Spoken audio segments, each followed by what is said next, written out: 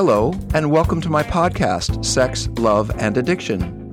This show was created to provide accurate expert information and support for those seeking insight into the painful realities of cheating and infidelity, sex and porn addiction, as well as the relationship between chronic drug abuse and paired sexual behavior, commonly known as chemsex. I'm your host, Dr. Rob Weiss, a licensed therapist, addiction specialist, sexologist, clinical educator, and author of 10 books on intimacy, addiction, sexuality, and relationship health. This podcast is a forum for discussing sex, love, and addiction in frank, fact-based, informative ways. My primary goal is to bring you clear advice, opinions, and feedback from some of the world's most renowned experts in human sexuality, trauma, addiction, mental health, and relationship intimacy.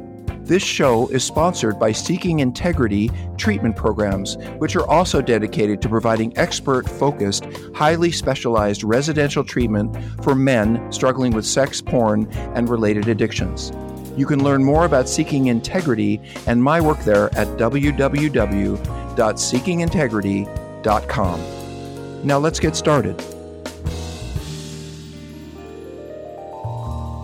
Next question is from a betrayed partner. Please explain more about dissociation and compartmentalization of the addict. What tools for each side do you recommend to get through this not dealing with the obvious? Well, that's, again, a whole bunch of questions, and they kind of mix together between what people out in the world might think and what a therapist might think. So let me see if I can parse this a little bit. I was looking for the question. I might have lost Dissociation and compartmentalization of the addict. So the way I think about this, I think, is that this doesn't start with addiction. This starts with something that happens to us when we're very young. And oftentimes, before we can even remember things. So what this comes out of, not always, but most of the time, is someone who had to learn in early childhood that they couldn't rely on their caregivers, that their caregivers were arguing or absent or didn't want to hear about it or only were focused on themselves. Or for some reason, that child ended up not believing and not feeling that they had people to always turn to whenever they needed anything, which is how every child should feel. So they learn, these young children, that they have to feel better somehow. They have to be able to tolerate the lack of love, the confusion. So we find a way to go into our heads and disappear. When I was a child, I'm very, I don't know what you call it. I like to read. That's how my brain works. And so I had an encyclopedia in my room, a little kid's encyclopedia. I read it forwards and back. When I was reading, and to this date, when I'm reading, you can set off an alarm and I don't hear you because I can go so deeply into those words. That's how I learned to survive. I used to hang out and look out my window and watch the cars that would go by, and I would check off the LTDs from I would reward myself. Oh, I saw that. In other words, I learned at an early age to go into fantasy for survival. Survival from what? Survival from difficult feelings, from difficult circumstances, from not knowing how to handle, because you're only 5. That way of living goes throughout the lifespan. So now what I've learned in the earliest stages of life is that when things are difficult, I need to disappear. Dissociation means going into my head or going to a completely different set of circumstances so that I can escape from these feelings. If I said to you, does our acting out eventually look like dissociation? Sure.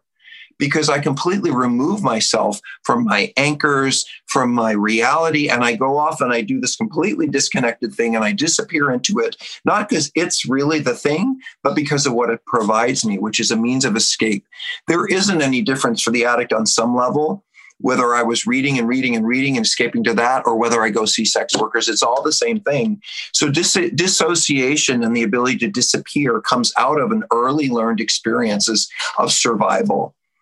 Unfortunately, at a later time in life, they start working against you because when you really want to connect and you want to be open and you want to share your feelings, that's not there. Either the ability and the motivation or the belief that it will bring anything. We don't honestly believe as addicts that you can do anything to make us feel better. We think we have to do it all on our own, and we have to do it with a lot of control and management, and we don't really trust that other people can soothe us, comfort us. I mean, we may say we do, but when push comes to shove, we're the only ones that we believe can make ourselves feel better. And so we jump into disappearing as a way to do that. And you can call that dissociation. You can call it what happens when we're getting ready to act out, but it's all really the same thing.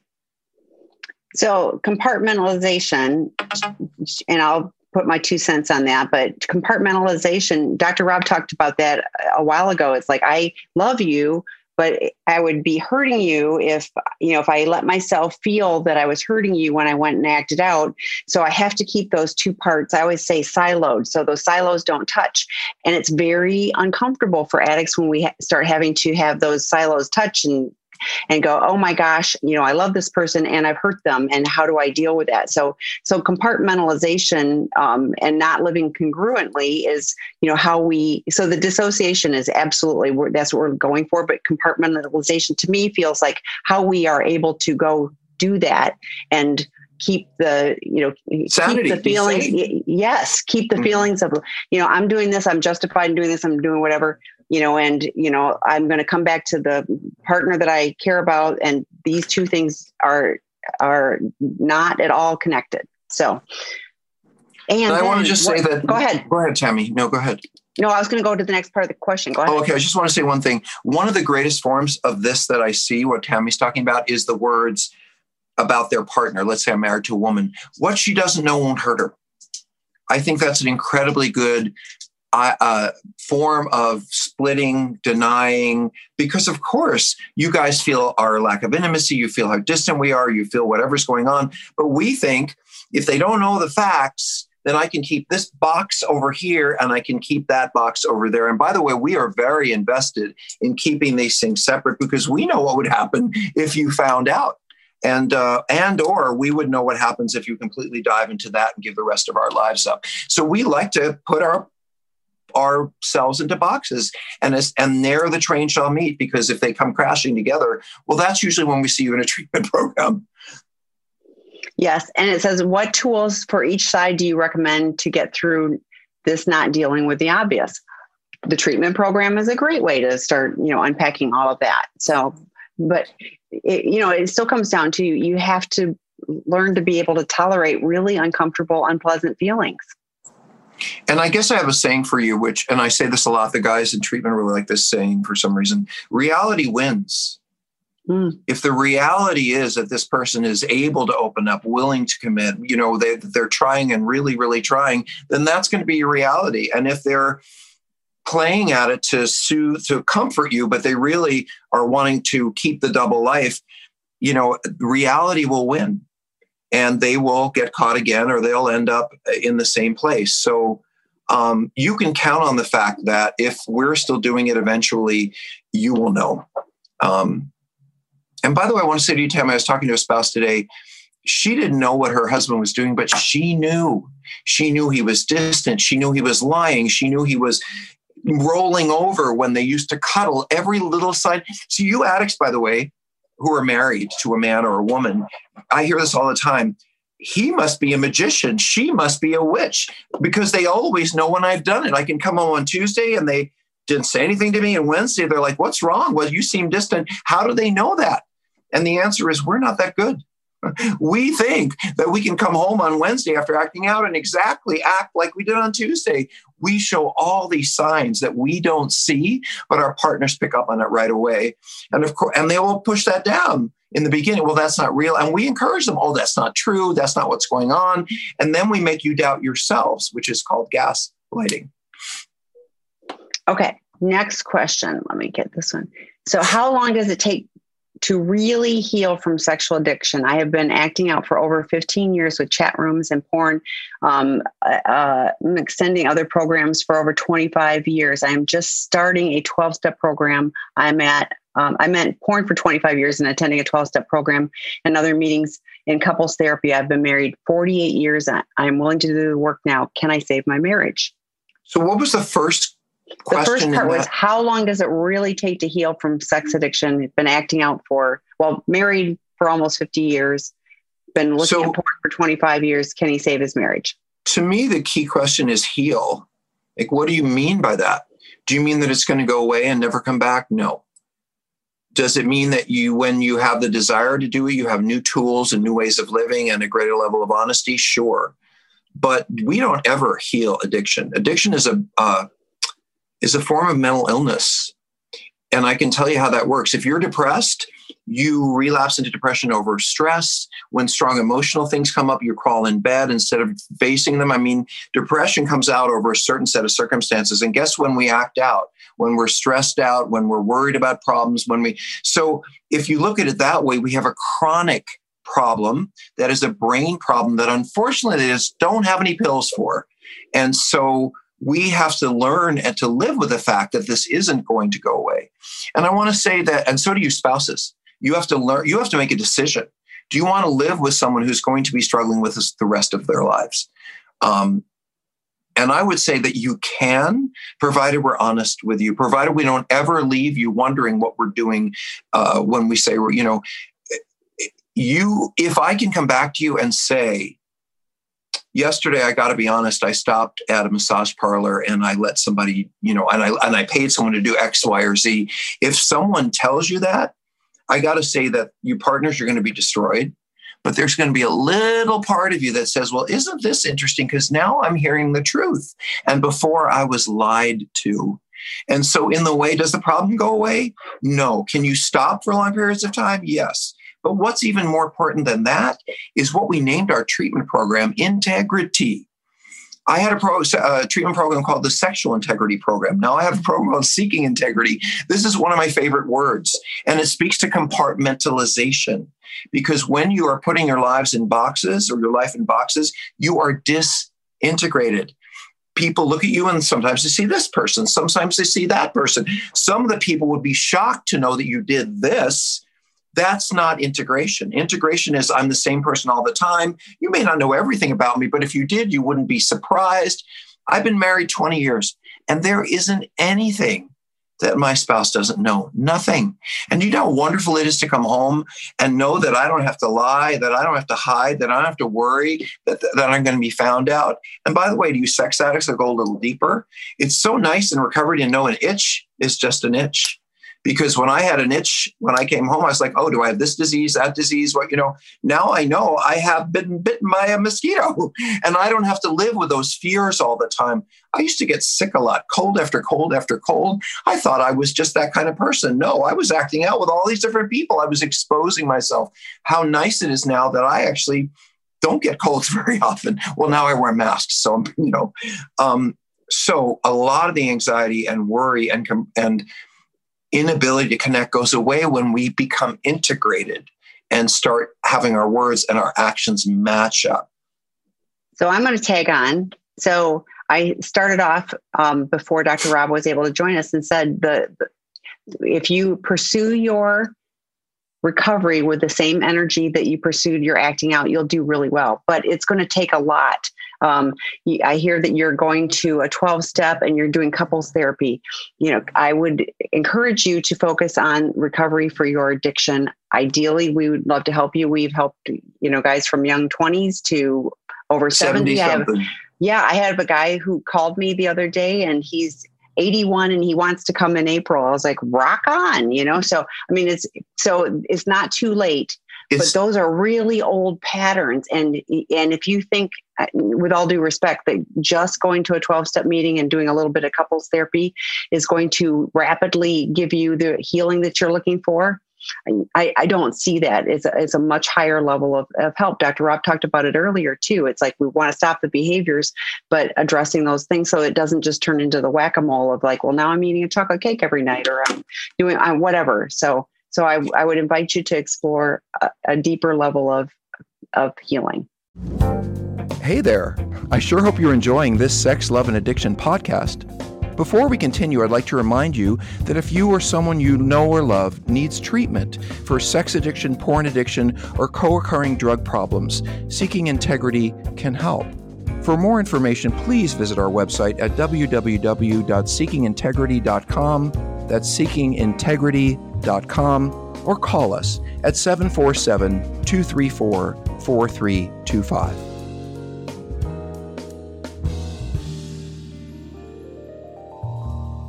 And by the way, there was something else in that question about a long relationship and can it like 48 years. Yeah. So someone who's lived with you 48 years, and I assume you weren't 10 when you got married, so you're probably in your late 60s or older. here's the truth. The couples that break up around these kinds of issues are most often couples that haven't been together very often. They haven't established a whole financial, spiritual, kids, church, work. They don't have all of these roots with each other. And most often, if the guy's been acting out, for example, I see a woman who's been married for 2 years and she sees the road ahead and she can say, I'm not up for this ride for the next 35 years. But those of you who've been living and working together for 15, 20, 30 years, it's very hard to say, well, I'm just going to throw all that out and start again. So I think the reality is like 90% of you couples stay together, and most specifically, the ones who've been together a very long time. Do you think that your 65 or 70-year-old spouse wants to go out and start again? Do you think that there aren't parts of you that they still love and care about? And obviously they do, because they've been with you so long. And by the way, it probably meant, well, you've spent the majority of your adult lives together. You've lived with each other longer than you live with your parents or anybody else in your whole life. Addiction, I say this to the guys in treatment a lot. We want to see ourselves in black and white terms. They're good, they're bad, they're right, they're wrong. One of the things that spouses go through when you find out about us is this thing that we call ambivalent love. Meaning sometimes you look over us and we're the person you always love. We're the person who's playing with the kids, or we're the person who's making you dinner. And you just think for a moment, wow, and then, I don't know, you see an ad for a bikini and you're like, oh, well, those are the women or men, that's who we slept with. And then you're furious at us and you hate us. And it's very hard for you partners because you have to go back and forth between I love them and I hate them. I love them and I hate them. And that's part of your craziness. Not that you're crazy. That's part of what you inherit from us when we have left you loving us, but then all of a sudden we show you the other side. So the bottom line about this is I do think that most couples can find a way out. No matter how, and especially the ones who've been married a very, very long time. 48 years is several lifetimes. Any thoughts, Tammy? Yeah, I would invite your spouse to join the Old Lady Posse tomorrow morning at 8:30 in the morning. That is, they named it, but that is specifically for women of a certain age who have been with their person for a longer period of time. And everything we do is from a prodependence lens, not codependence, which I mentioned earlier. It's not you're bad, you're an enabler, you're codependent. It's like, you love somebody who's broken, and their support for the partners, on our platform, sexandrelationshiphealing.com, to get that support for them while you hopefully work on you. So next question. How are addicts' abusive behavioral issues towards his spouse specifically addressed in our treatment center? Example, verbal abuse, physical threats and intimidation, anger, yelling, etc. So one of the things that I've always done in treatment, no matter what program I was creating or working in, is I really believe that if you're in a relationship, the voice of your partner needs to be there.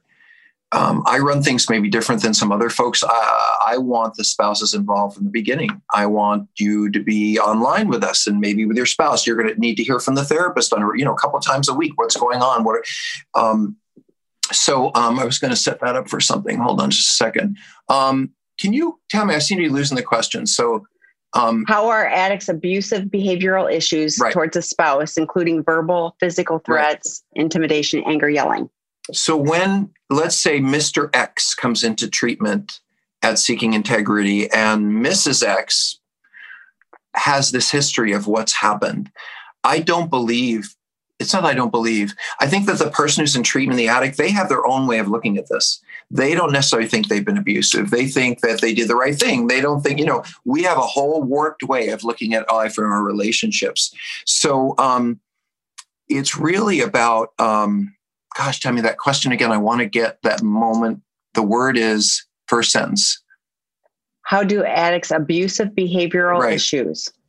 So what we do in treatment is we ask you often before Mr. X comes into treatment, or whether your partners, we treat men. And we ask you spouses to write a letter, maybe a couple of pages. It's part of treatment. What have you been through? What were your experience of physical abuse, emotional abuse? And you write all that down. How were you lied to? What has your life been like? What has happened since you found out? And what we do is we ask them to read that letter, or we read that letter in group therapy. So we physically bring in your voice, literally your words about what you've been through, and everyone in treatment has to hear it. And so whatever you've been through, it's very clear that you have a very clear vision of what it's been, and you are letting us know and the group know. And by the way, it is most frequently the case when we read those letters. I know you're not used to them, but half the men in the group start crying. It's interesting, Tammy. I just want to say this to you. Years ago, I brought a young colleague, a young intern, into one of the men's groups. And after the group, she said to me, I didn't know men could have feelings. I didn't know men cried, Yeah. When they hear your words of how you have hurt them, and you're not there going like this, but they're just hearing it, that's how they learn about and once we hear it in the group, then we start talking about, well, what is abuse? There are lectures that we have on victimization and abuse, and we talk to them about what is abuse. Here are the actual things that are abusive. I can say to you, shut the F up. Doesn't seem abusive to me, but it is. One more thing. There was one of the couples I talked to recently, I heard this person had been lying for 30 years, and the ways he lied and the ways he gave his spouse hope and then walked away. I basically said to her, he's been beating you up. There is no difference between him whacking you across the face or him betraying you and hurting you emotionally. You're an abused spouse. And I think not all of you are in that situation, but he would never say, he would say, I never hit her. I was never abusive. She didn't know about most of this stuff. How could I be abusive? Because every time she came to you or he came to you and said, I want more, where are you? And you lied, or you said, I'm really here and I'm not. It's incredibly abusive. You're denying someone their own reality. And if you do it long enough, guess what happens to your spouses? You lose your minds. And then we addicts say, oh, look, they're crazy. See why you never can win, you spouses, unless we are dedicated to healing. And couples heal. They really do. I'm going to jump around in case we run out of time, but this one is really, they're all important. Don't get me wrong. 3 years from D-Day, our daughter, who is 12, is picking up on our toxic relationship. When is a good time to let her know what's going on with the SA? Also, what is the best way to tell her? And did we say how old their daughter was? 12. So 3 years from D-Day, our daughter, who is 12, is picking up on our toxic relationship. Okay. What to do? So let me be as clear as I can possibly be. Never, never, ever tell your children, ever.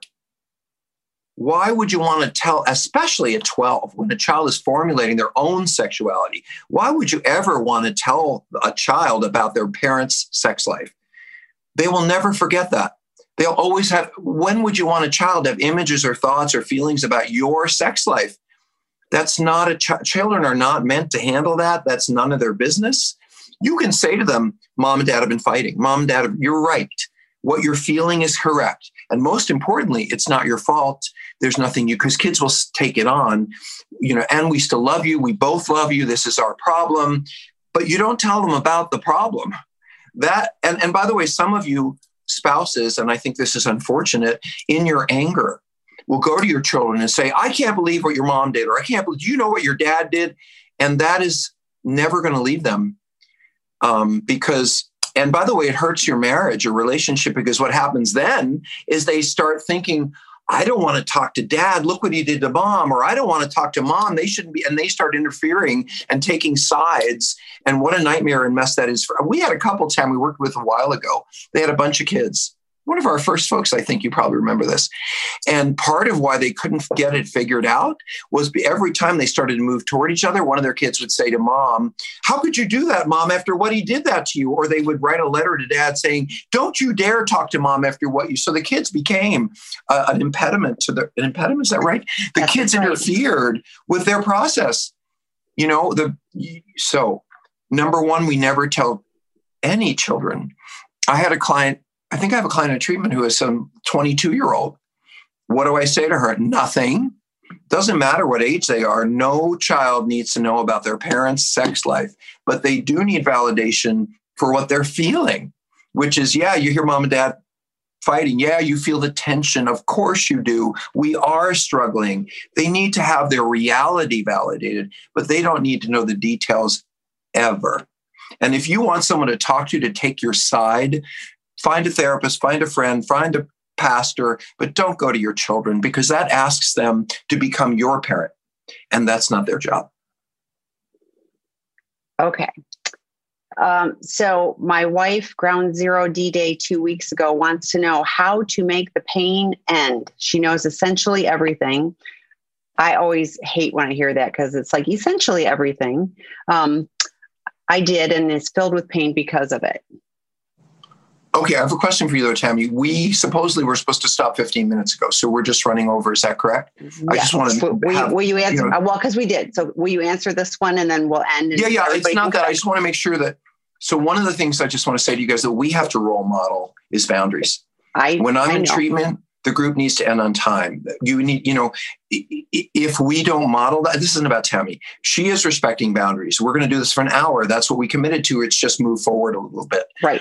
Because I was running late. But if we just went an hour and a half, we'd be telling you that we're sloppy, or that we don't pay attention, or that you can get away with stuff. So we actually model in treatment and even here what we expect of you. So Tammy, to the last question. Yes. My wife, Ground Zero D-Day 2 weeks ago, wants to know how to make the pain end. She knows essentially everything, which, like I said, huge red flag for me. I did, and it's filled with pain because of it. Well, I wrote this book called Out of the Doghouse, a relationship saving guide for men caught cheating. And one of the things that I ask in there is, how long do you think it's going to take your wife or husband or whoever it is to get over it? And 9 times out of 10, you say 6 weeks, 6 months, 9, and of course, by then you're going to your spouse and saying, I'm tired of seeing that angry face when I come home. When are you going to, and my experience is it can take 12 to 18 months.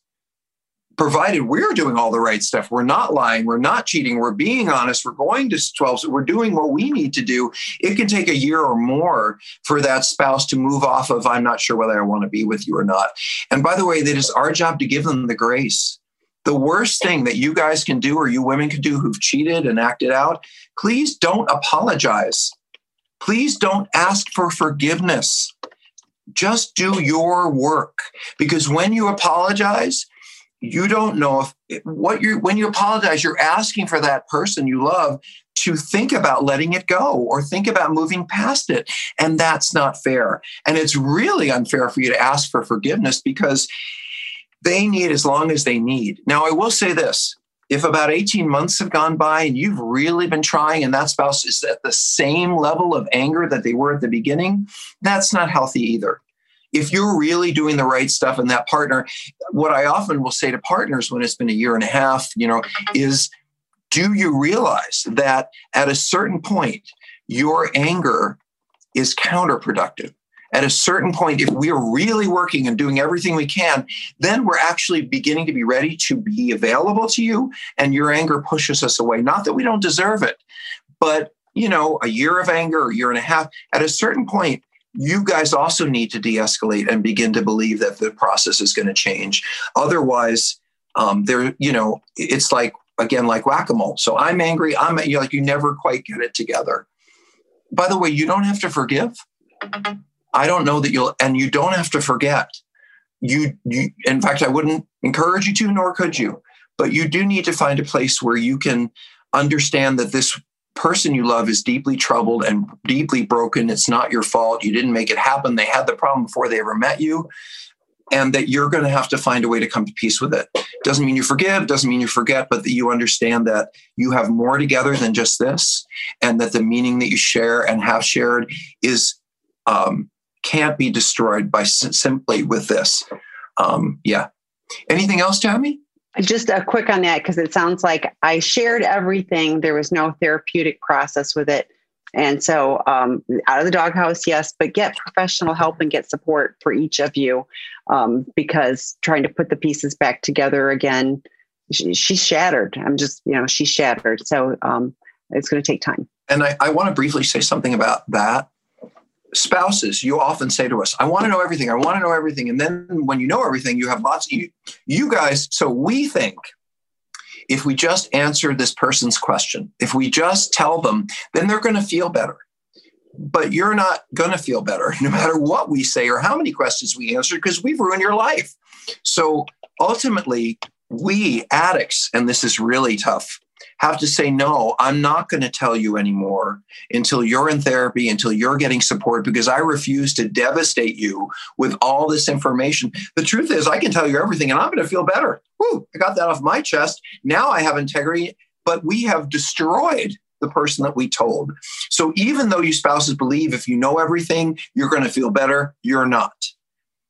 The last thing I want to say about that is a lot of times when you spouses, you go through our cell phone bills, you go through our wallets, you go through our browsers, you look everywhere you can. Some of you hire private detectives. And we often think, oh, well, that means that they're just looking to prove that I'm still doing it so they can go after me. I don't think that's what it means. I think partners are looking for a reason to stay. And they're hoping that they're not going to find another thing that condemns this relationship. And they have to protect themselves. They're going to look through everything to see if it's safe to stay, not to put another nail in your coffin. So when they're, and one more thing about this. I say this a lot, not recently. The opposite of love is not hate. If your spouse freaking hates you, they're still in there with you. The opposite of love is indifference. It's when that person says, I don't care what they do. I'm kind of done with this. I'm out of there. That's when love is gone. When they're furious, it means they're still in there. So don't take an angry spouse as the feeling of that as this is over. They don't love me. They're still passionately involved with you. If they are passionate about their feelings, when they have moved on is when you need to worry. Hi, this is Dr. Rob again. Thank you for joining us today.